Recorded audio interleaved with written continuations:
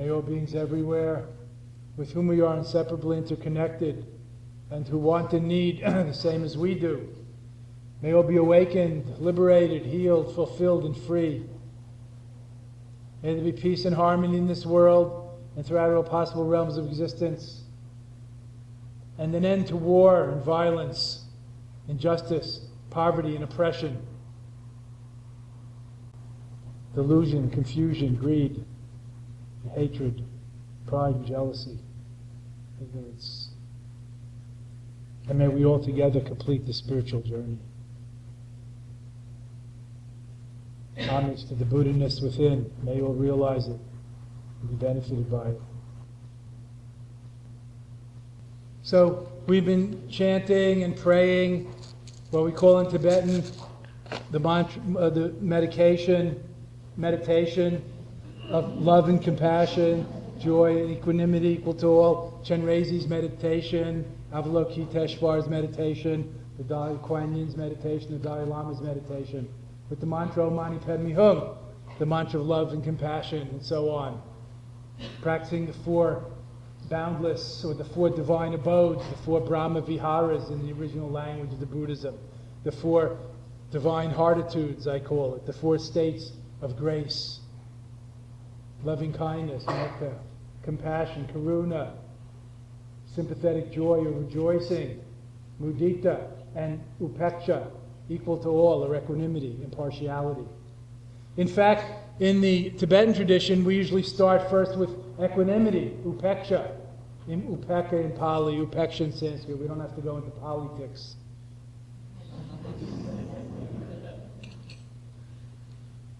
Great equanimity by any other name smells as sweet. We begin with equanimity because how can we talk really about Buddha-like loving and loving kindness if it's partial? How can we talk about Buddha-like compassion if it's not equal to all? If we're only compassionate or kind, well-wishing, benevolent to those who are nice to us, to those who stroke us or our ego. What about our enemies, our critics, and so forth? So we begin with upeksha, in the traditional scriptures and in the way that it's probably taught here in the Theravadan tradition that Srila Catherine is lineage holder of. First, loving kindness. And loving kindness seems to have swept the land. I mean, unfortunately, it hasn't swept the land. But Metta is very well known today. That we can say. Metta, loving kindness. If you know about Buddhism. If you know about yoga, you know Namaste. If you know about Buddhism, you know Metta. Metta in Pali, Maitri in Sanskrit. I'll get back to that in a minute. But there's more to life. There's more to Buddhist life. There's more to Vipassana insight meditation tradition, Theravadan tradition, the way of the elders, Theravada. There's more to it than Metta. There's loving kindness, compassion, joy or rejoicing in the benefits and virtues of others, and impartiality or equanimity equal to all, detachment. That's very important to mention.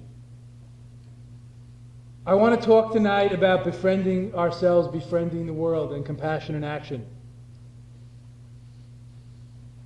And we'll get onto question period soon, so we can explore more together directly in your interest. But Metta, Maitri in Sanskrit, as in Maitreya, the Buddha to come, if you're familiar with Buddhist cosmology, the fifth Buddha is Maitreya, who's supposed to be coming. I think he's coming February 14th. I don't know. His name means love. Maitri, love or friendliness in Tibetan. Metta, loving kindness in Pali. Another part of Metta or Maitri is friendliness, not just well-wishing. The essence of loving kindness is usually taught to be well-wishing, benevolence. Because I was coming to teach here, to teach the Sangha of the eminent and august and scholarly and awesome Srila Catherine Tromovichskaya. I looked up what is Metta. I Googled Metta. You remember what Buddha said, Google and you shall find. The perfection of loving kindness is the wish to provide for the welfare and happiness of the world, accompanied by compassion and skillful means. Literally, it means benevolence. In other words, well-wishing, Wishing well for others is loving kindness. Not just being kind. Wishing well for others and acting on it is loving kindness. Compassion is more empathy, feeling what they feel and being moved to help. The quivering heart that sort of vibrates in tune with them, like when your children hurt, you hurt.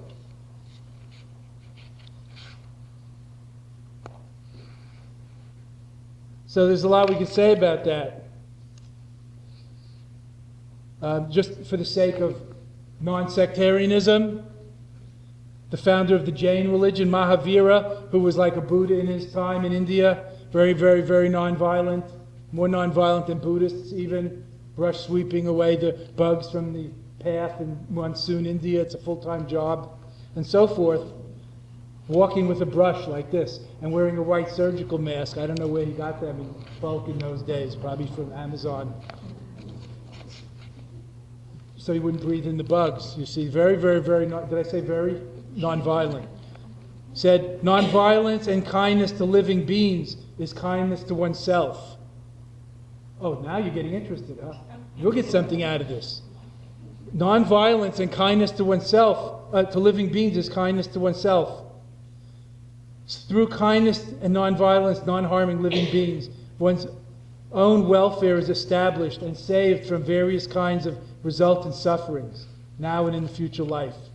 I think that's very important to recognize the mutuality or reciprocity of this. Karma, interconnectedness, interdependence, praticca samutpada, interdependent arising, as Charlotte translates it, which I believe she's going to be teaching in a weekend soon. This is very important. And befriending ourselves is an important part of this. To be nice to others is to be nice to ourselves. We can explain this in many ways. Wherever I go, I meet myself, as a saint once said. I don't want to get into the theology of all that, but you get the point. You know, maybe you get divorced and you have a new relationship and you say, the same things are happening. Why is this? It's like, who brought this can of worms? Except oneself. That's called karma. So it's very important to be kind to ourselves through being kind to others, and vice versa. Being kind to others by being kind to ourselves. Just like if you want to be a good parent, you better take care of yourself so you're there for the children. Does that make sense? So you're there now, present, not intoxicated, not absent, not forgetful. And so you're there later, not dead, not absent, not in prison, not disassociated, not there. Bad. There, good, here. Thus we practice mindfulness instead of mindless living. Mindfulness. And it's a beautiful way to go. It's really the only way to go. Mindfulness, as you know, is the main ingredient in Buddha's recipe for happiness, called the 7 factors of enlightenment, or the 7 ingredients for awakening. Mindfulness is the pivotal one. Some people teach it as number 1 on the list of 7 ingredients. Some as number 4, because it's the fulcrum, it's the pivot. We hear a lot about mindfulness today. You're not going to hear about it much tonight because I'm talking about something else. But in general, mindfulness is very important. Attention is the essence of Buddha Dharma, of wakefulness. Not ritual, not cosmology, not gender bias, not philosophy. What else is there in the religious schemes? Not history and lineage, not color of robes or hairstyle. But attention, awareness is the essence. Awareness, attention, concentration, insight, developing wisdom is the essence of Buddha Dharma, of enlightening wisdom tradition, of Sudharma, the sublime liberated Dharma. That's very important. The alpha and omega of liberating Dharma, enlightening Dharma is awareness. Attention and how we intentionally use it. So mindfulness is very important today, and if we could bring it to bear on everything we do, that would be being kind to ourselves and the world, befriending ourselves in the world by living mindfully rather than mindlessly. What happens when you drive mindlessly? Accidents. How did that happen? You were multitasking, you're falling asleep at the wheel, or just more over time you didn't take care of your equipment, your car or whatever. You have an accident, although there's no such thing as accidents. Everything has causes. So mindfulness is very, very important. And we could extend this to not just mindfulness of breath, not just mindfulness of the 4 foundations of mindfulness, which you would know since you're here and studying in the original Buddhist teachings, basic Buddhism, mindfulness of body and feelings and sensations and mental phenomena and so on. Not just the 4 foundations of mindfulness, but also mindful driving, mindful emailing, mindful talking, mindful eating, and so forth. Relational mindfulness, how about that? Being a better listener, relational mindfulness, being attentive to other, empathy, connection. As Buddhists, or whatever we are, meditators, practicing mindfulness and breathing, do we even know there are other people in this world? Oh, there are other people, not just the 3 Jews, me, myself, and I. Who knew? Muhammad, another bodhisattva, said, just for our non-sectarian purposes, just so we don't get too thinking Buddhism is the only way and, like everybody has their only way. Do not consider any act of kindness insignificant. Even meeting your brother with a cheerful face is an act of kindness. That's Muhammad, friends. We don't hear that very much, do we, from the pulpits today when we hear about Islam and what they think. So friendliness is an important part of Maitri, of Metta, of loving kindness, of benevolence, of well-wishing for others. The Buddhist pioneer Lama Chogyam Trungpa, if you haven't read his books, I recommend them. Chogyam Trungpa Rinpoche, Cutting Through Spiritual Materialism, Shambhala, The Way of the Peaceful Warrior, and 24 books. A great Lama who lived in America in his last 15 years of life, gone now. He called it cheerfulness. It's not too bad for a combination of metta and mudita and upekkha. Cheerfulness in the face of all, equal to all. One taste. Equanimity, detachment. Not just indifference, but detachment. Like the grandparents who are more detached from the kids than the parents, yet still love them intensely. Eyes like ice, heart of fire, as the Zen master said. Not just frozen, keeping a stiff upper lip, not feeling anything. No, that's numbing out. That's not equanimity. So, befriending ourselves, always cultivate an open mind, a positive mind, as it says in the Mahayana attitude transformation, Lojong teachings, so-called mind training, attitude transformation, spiritual refinement teachings from Tibet. 59 great mind training slogans, Lojong slogans, attitude transformation, from Atisha, the Indian master. Always maintain a joyful mind. That doesn't mean always smiling. It means always maintain a positive attitude, an upbeat attitude. Everything is possible. Everything is workable. There's no stuckness. We may be heavily karmically conditioned. That's the bad news, but that it's just conditioning is the good news. Conditioning can be reconditioned and deconditioned. That's Dharma practice. Reconditioning and deconditioning. First replacing bad habits with good habits, unwholesome with wholesome habits of body, mind, speech, and so on, intention. And then freeing ourselves, completely, eventually, from habit, from karma itself. Being free of past and future. In the atemporal now. If we really want to talk about befriending ourselves and befriending others, I think rather than talk about a lot of things that you will hear, even from Metta teachers, sometimes I think we're teaching Judeo-Christianity and theism in the name of Buddhism, talking about only values and virtues that are outward and not about inward and deeper levels of it. Let me just mention a kind of, this is just my own thought here, but just for interest's sake. Befriending ourselves, befriending the world. What are ourselves and what are our world? If we really pay attention, if we really do an experiment like Buddha did in the laboratory of our own experience. I'm sure some of you are scientists. I can see in your auras, some of you. In fact, there I see a physical geologist aura. Actually, I met her at dinner. But, just joking. Buddha's teaching of the path of enlightenment, which is the whole teaching, the Eightfold Path and all, Four Noble Truths, Eightfold Path, is kind of scientific in its way. Buddha said, if you reproduce this experiment, you can replicate the results in yourself. And millions have. It's not just only one begotten son of Buddha. Although he did have a son named Rahula who became enlightened too, in case you don't know the history. But it's very scientific in that way. And I find that helpful because we can confirm it for ourselves. So if we replicate the experiment, we too can get the same results of nirvanic peace and bliss and freedom and realize the deathless and undying, unconditioned Dharmakaya, or whatever you want to call it.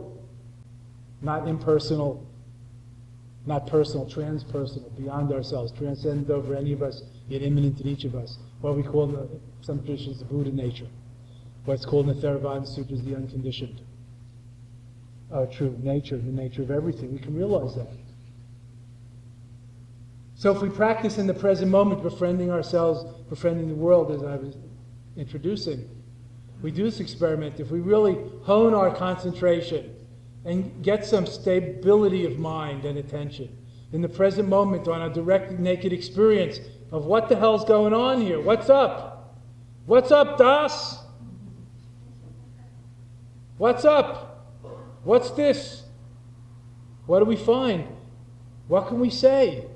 Of course, it's inexpressible, but just to put some words on it, there's a few feelings and sensations, physical sensations, there's a few thoughts and memories, there's some arisings in the body-mind continuum. Sensations and perceptions and feelings and thoughts and so on. Other than that, it's all conceptual imputation overlaid on the dots, making our own constellation. Oh, it's a nice night here. Well, somebody else might be saying, oh, what a nightmare. I have a kidney stone. When's this nut going to shut up and let me go home? It's so subjective. But if we really look in the now, what is happening? How do we befriend ourselves in the world? Loving kindness, appreciation. Mindfulness is also an openness. It's not just being there now, being here now. It's also an appreciation and openness, non-judgmental openness to whatever arises. That's a part of definition of mindfulness. Friendliness, as I'm saying, befriending our experience, every moment, whatever comes up. Now let me tell you what life is according to me and Martin Buber. Martin Buber said all of life is about encounter. Some people translate it as relationship, but then everybody thinks about their sweetie or their ex. Encounter, the encounter of I and now, not I and it. Not just me and her, what can I get from her, but thou. The mirror that is in which you see everything as a perfection reflection, including yourself. Like when you really realize emptiness, you see the fullness of it. When you look into yourself, you might see your Buddha nature. You see your best self, not just your worst self. You might be surprised. So when we're meditating, so-called meditating, if you really pay attention, how you encounter every thought, feeling, perception, moment, that is life. That's my theory that I'm propounding here very dogmatically. What is life? It is that moment of encounter that Martin Buber talked about, that I'm talking about, that Buddhist teachers are not talking enough about. Mindfulness of breathing, that's fine. Of course, that's training. And that's good, that's training wheels. But it's the mindfulness that in the moment, it's nowness awareness that's the active ingredient, that is the Buddha within. As my Dzogchen master Dudjom Rinpoche has said, nowness awareness. How we encounter every moment, not just the moment as a big tapestry, yes, but each part of that tapestry, how we experience each arising in the field of consciousness, or whatever you want to call it, in the body-mind continuum. This moment, only moment, that's life. And the rest is conceptual imputation based on our conditioning and subjectivity. Good day, bad day. It's hot in here, it's cold in here. Some people I can see come from equatorial Ecuador, and they're wearing a lot of coats. It's freezing to them in here. And other people, in the back there, I see some half-naked hula dancers. They think it's really hot in here. I don't know what I'm talking about, but everything is subjective, is my point. It's so subjective. You think this is a wonderful meditation hall. If my mother came in, she would say, Jeffrey, what are you doing in a church? Or, why don't you have couches? Those look uncomfortable, those chairs. It's so subjective, and she'd be right from her point of view. Because she wants to sit on the couch and put her arm around, me or somebody, and meditate. No, be yourself. So subjective. Life is this moment of encounter. This is how to befriend yourself and your experience. Because befriend your world. This is your world. Now we can talk about taking this out and being loving and kind and generous and all the paramis at work and at home. We can talk about how spiritual life is not just in church on Sunday or in the synagogue on Saturday or the mosque on Monday. There's 6 3/4 other days of the week to consider. That is the mindful life, of course, integrating spirituality into every moment of daily life and bringing compassion into action wherever you are, of course. But I'm trying to get to something more sharp and clear and not talked about so much. Befriending yourself, every moment of experience, that's, quote, you. That's it, and that's your world. And being friendly and open and appreciative and cultivating a positive attitude, open mind to that. Whether it's a pleasure or a pain, whether it's a nice, pleasant sound or a grinding lawnmower sound. Oh, nice. You're meditating. Oh, nice bird song. Why don't they mow the lawn later when we're not meditating? Pushing and pulling. Attraction, attachment, and aversion. How we go through life, exhausting ourselves, squandering our pure energy. Always maintain positive, open mind. That's how we befriend ourselves in the world. In meditation, welcoming, appreciating, wow, wonderment. Whatever thoughts, feelings, perceptions, memories, arisings in the field of consciousness. That is how to befriend ourselves, our karma, and our world.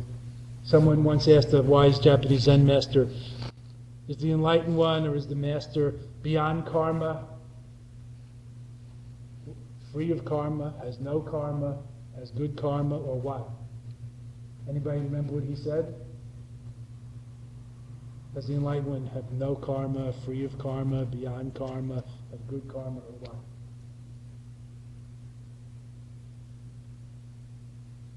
So there's one Zen story that a master named Hakujo said, the master has no karma. That's very Zen-like. And the story goes, for that he was reborn as a fox. In other words, he failed. He got left back a few grades and had to come back again. That was a master. No karma. Okay, so that's not the right answer. At least then. I don't know about now. Does the master have only good karma or no karma or free of karma? Conditioning karma. The master is one with karma. There really is no separation. There are no enlightened beings, only enlightened activity. Now, if you think about Buddhism, the doctrine of no self, anatta, and so on, shunyata, emptiness, you can understand that. So the reason why I mention this is we can undo this tangled web, spider web that we, the spider, are caught in by getting so present in the moment for each moment that that's all there is, and not tying all these moments like these beads, tying them together with crazy glue of conceptual imputation, overlaying reality, making it into a constellation that we interpret as this or that, and hanging ourselves. You can't get hung by a bead or 108 beads without the string, the crazy glue of our self-story. Selfing, I call it. That's what we're usually doing. Selfing. Stringing these moments together of naked experience into our self-story, our history. Selfing. Any questions, please?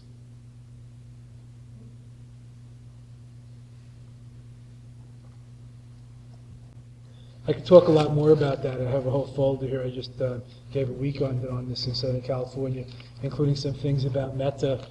For example, is anybody familiar with the Metta practice of being in the center of the circle, like of your Sangha mates, and the Sangha around and them radiating Metta to you, but you're also in the circle, not just in the center.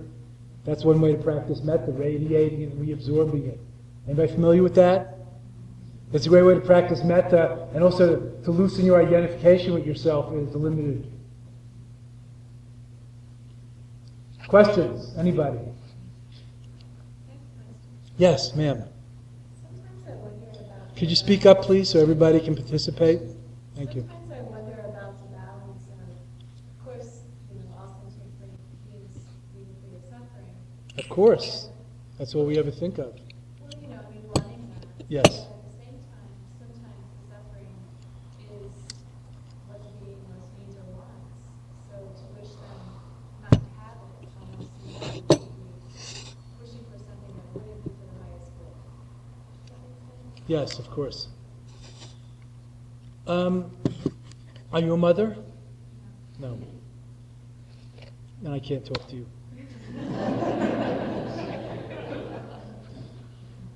I don't know. Let's imagine, just for argument's sake, that you have somebody you care about. Let's hope. I'm sure you do. You look like a nice lady. Do you wish them happiness and, freedom from danger and harm and fear, or do you wish them to have, as many knocks as they can, with the theory that what doesn't kill them makes them stronger? And oops, they might get killed, but mostly they won't, so it'll be good for them. And just in general, if you see my drift. In general, I wish them to Yeah. be well if that's what I Right. Well, the highest good is a little abstract. It's hard to know what Buddha's will is. So in general, we try to help rather than harm, and and so on. That's the thing. But to go a little deeper, Dharma is really not about other people. There are no other people. Loving kindness and compassion is not about other people. We're cultivating loving kindness and compassion in our heart. It's not about whether it's good for you to be helped by me or not. Maybe you need to, I don't know, have a few more miserable incarnations until you realize that pleasure and pain are the same. But still, if I see you writhing around on the floor not being able to breathe, I guess mostly always I'm going to try to help you breathe and, stop struggling and hurting so much. I mean, that's just sane. If the Dharma's making more insane, I think you should get into some other game.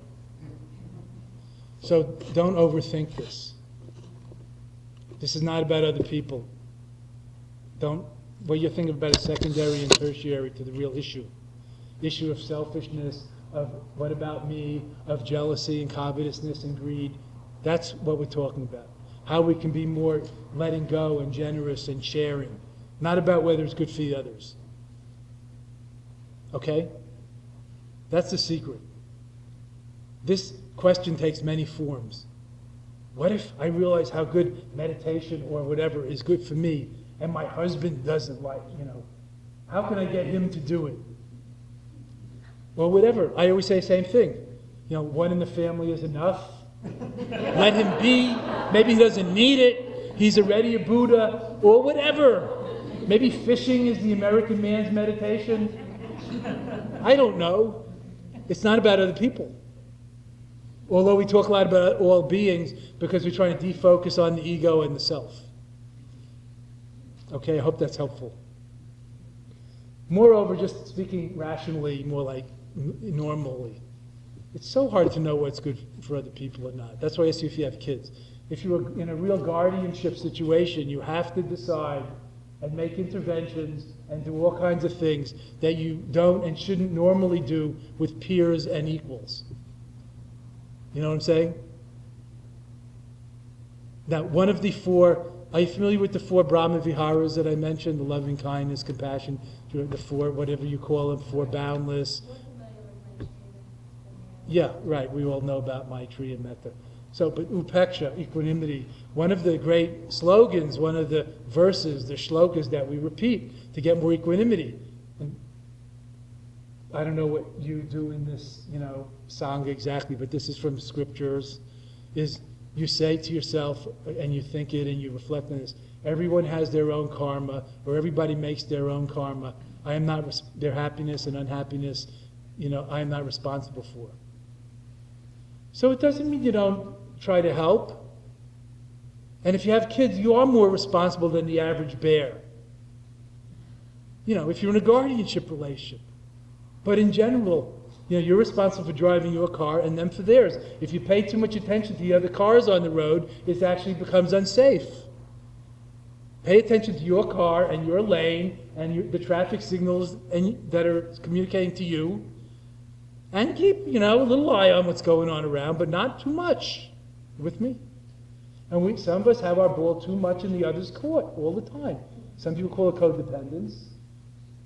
Or whatever. So it's really hard to know what is good for other people. Especially if you start to rationalize, let them suffer. There was a lot of this at the Buddha's time, and he broke the caste system.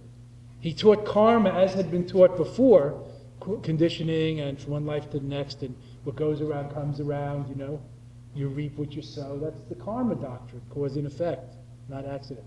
But the Hindus said, there's this caste system and the untouchables are born this way because of their karma, so there's no need to try to help them. And the poorest people are born that way, and the oligarchs, the high people are born that way, and they don't need to help the lower people. The lower people have a better life next time. You familiar with this problem? Buddha broke that idea. He said we could help everybody. There's no need for them to stay like that even in this life. They can be reborn into a better life in this life. Why wait? He didn't say, yes, those poor untouchables are expiating their sins, so in the next life they can be a Brahmin. No, he said, I got enlightened for your sins. You could be a Brahmin now. Come and live on our side of the track, where we have no caste system and no untouchables. You see? So it's very tricky to rationalize it. So, those poor countries, it's their karma anyway, but maybe later they'll learn from it. Which is basically your question, just a macro level. Just like if the kid next door is running in the street, you run out and you grab him or her. You don't just say, I guess he has to learn about traffic. He didn't learn yet. What doesn't kill him will make him stronger. The bone is strongest where it's been broken and healed. You hear these things. But you don't wish that on people. So I hope that's helpful. Questions, please. Yes, sir. Can you talk a little bit about the true self and the ego? Trying to understand the purpose of the ego versus the true self. Well, I don't know. We'd have to define terms. What do you mean by true self? Like, in what context are you referring? Like, I guess, because a lot of times I hear a lot of talk about our ego driving our behavior, but our real self or true selves is kind of wackiness. I see. Right. Like the higher self or the witness or, the small self with a capital S, egocentric self, and big self with a capital. Small self with a small s and big self with a big S. Yeah, that's not a bad way of talking. That's not the Buddhist language, but Buddhists talk about like mind with a small, Zen Buddhists talk about mind with a small m and Buddha mind with a big M, so it almost sounds like the same thing. I think what we're talking about really is like I don't know your name or your story, but I'll just make it up. I just see a face there with a nice smile, but I heard some nice things from you, but I see it. So there's a guy who has an ego and also an id and a super ego, just talking English here. We all went to school. But, you're like all of us, somewhat self-centered. Oh, the wife is nodding. Yeah, we know. Big egotistical a-hole. But, just like a regular guy like the rest of us, ordinary neurotic, not a psychotic.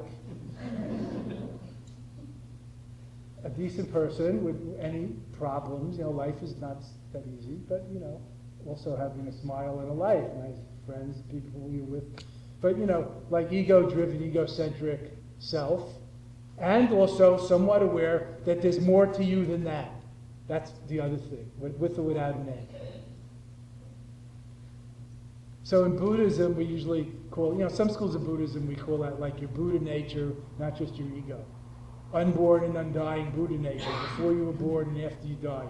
So you can be in touch with that now, and that's like, in Hinduism, they call it Vedanta, the supreme self with a capital S. Who you really are, that's untouched by the daring do of your little egocentric self with its virtue and vice and its good karma and bad karma. Is that helpful to you? Like your best self and then your ordinary bent out of shape, egotistical, fear-based, whatever you are, self. Like me, it's very clear. You see, it's easy for me because I grew up being Jeffrey Miller, a real, sports jock on Long Island, Jewish on my parents' side, obnoxious as the day is long, motor mouth, motor mind, behind the wheel of the car all the time. And then there's Lama Surya, the blissful Buddha, happy-go-lucky. So that's my small self, my big self. It's easy to sort out once you have the two jerseys and hats, you know which team is playing right then.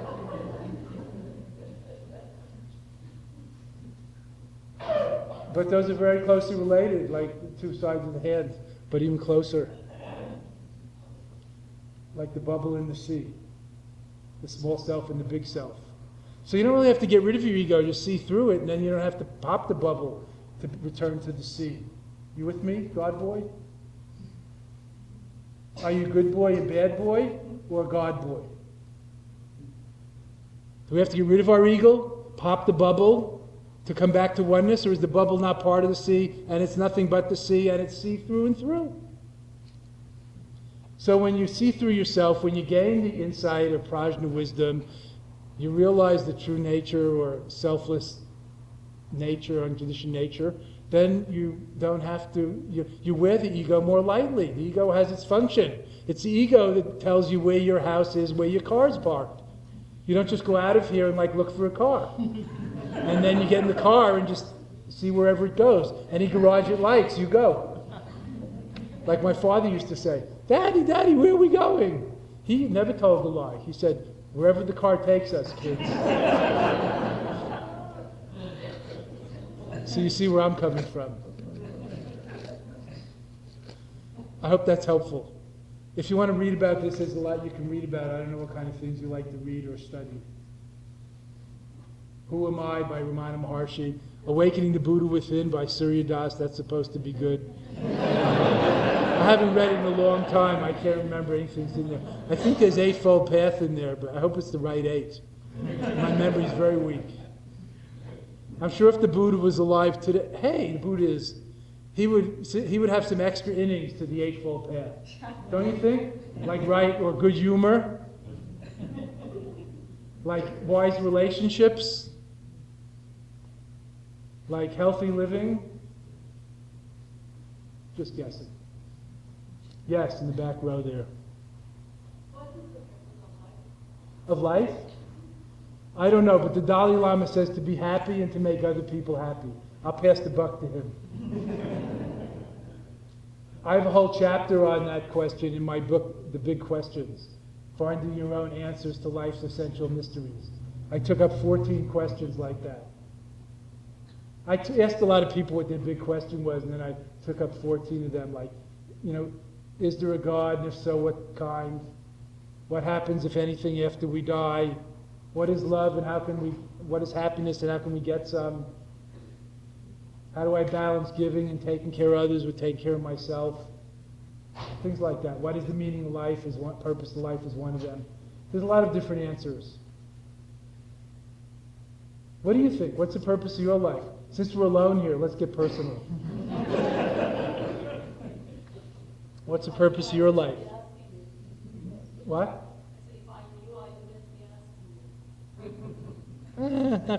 No. Somebody else might say, the purpose of my life is to be asking you this right now. This is the culmination of my entire, of everything that's gone before. That would be closer to the truth. Because if you really get down to it, I don't know.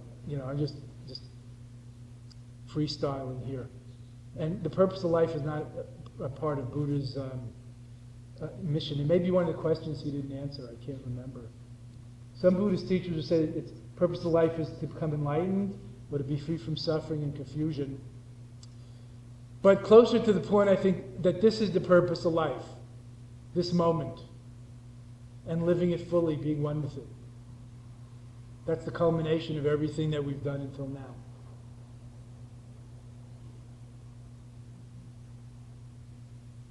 What if we turned our attention back and brought it home to this moment, and we're not always thinking about it somewhere else, in heaven after we die, or after many lifetimes getting to enlightenment, or it's grass is greener on the other side somewhere.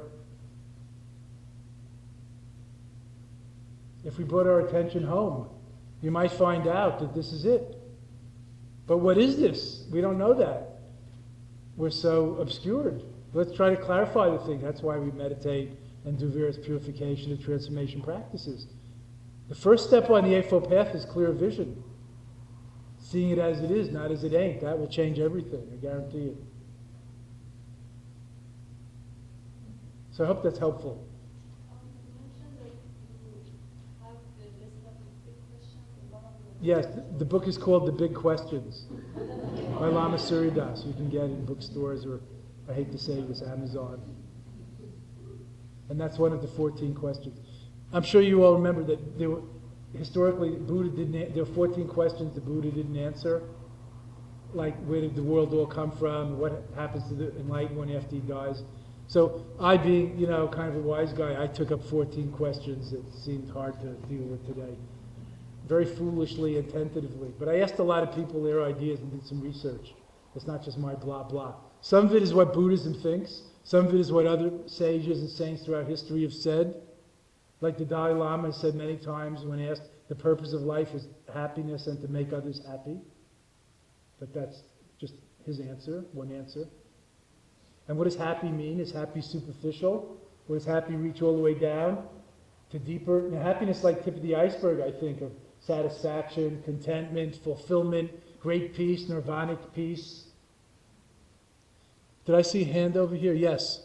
Yeah, as someone who kind of came to meditation as a I guess, spiritual pursuit, I'm kind of wondering, and as someone who had previous thought of the spiritual pursuit as sort of a community experience, I'm wondering, or it seems to me, especially after kind of confirmed when you said it's not about the other, not about the other, Right. that it seems like I can't figure out a way, not that there needs to be meditation for and whatnot, but sort of the community, there seems to be, I'm not figuring out the community aspect. Let me explain you, as my nephew says.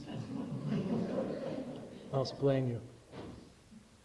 What I was talking about is about meditation and inquiry practice. From that point of view, there are no others. From the point of view of Buddhism, there are others. It's called Sangha. In most religions, the ultimate value is God. Yes? In Buddhism, there's no God, but there is a higher power. It's called the Triple Gem, Buddha, Dharma, and Sangha. The teacher, not me, the enlightened teacher or enlightenment itself is the ultimate refuge or teacher. The Dharma, the enlightening teachings, the path and practice. And the Sangha, the spiritual community of kindred spirits that help you on the way. Really the elder spirits, but it means community. And those are considered equal. Buddha is not more important than Dharma or Sangha. Isn't that interesting? So it's fully 1/3. In fact, it's an entire refuge of itself. Some people are just about Sangha practice, not about Buddha practice like solitary enlightenment meditation. Not about Dharma practice and study. About Sangha practice, about community and service and so on. So don't take anything I say as absolute. You've got to take everything you hear here and everywhere ever with a grain of salt.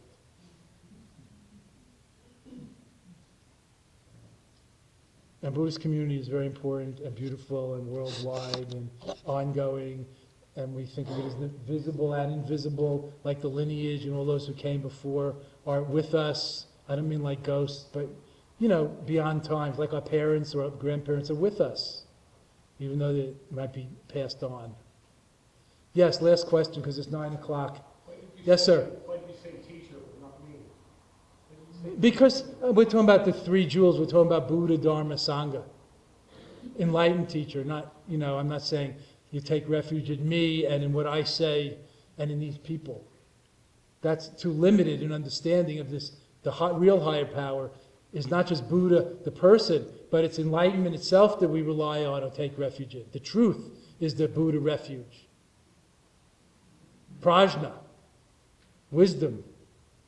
And the Dharma refuge is knowing the truth, realizing the truth, or realizing it. Enlightenment. And the Sangha refuge is embodying and living it. It's not just a bunch of people either here or a bunch of people with the right color robes. It's not just the monastics, that's the outer Sangha. The real refuge is in true living, in authenticity, and embodying the Dharma. So that's why I said not me.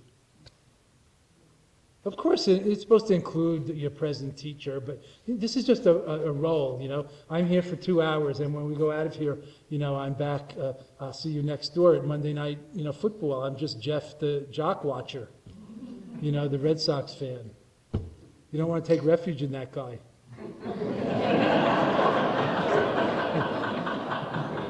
You might buy him a drink, that's all. Don't give him your car keys. Thank you all. Good night. Thank you for listening. To learn how you can support the teachers and Dharma Seed, please visit dharmaseed.org/donate.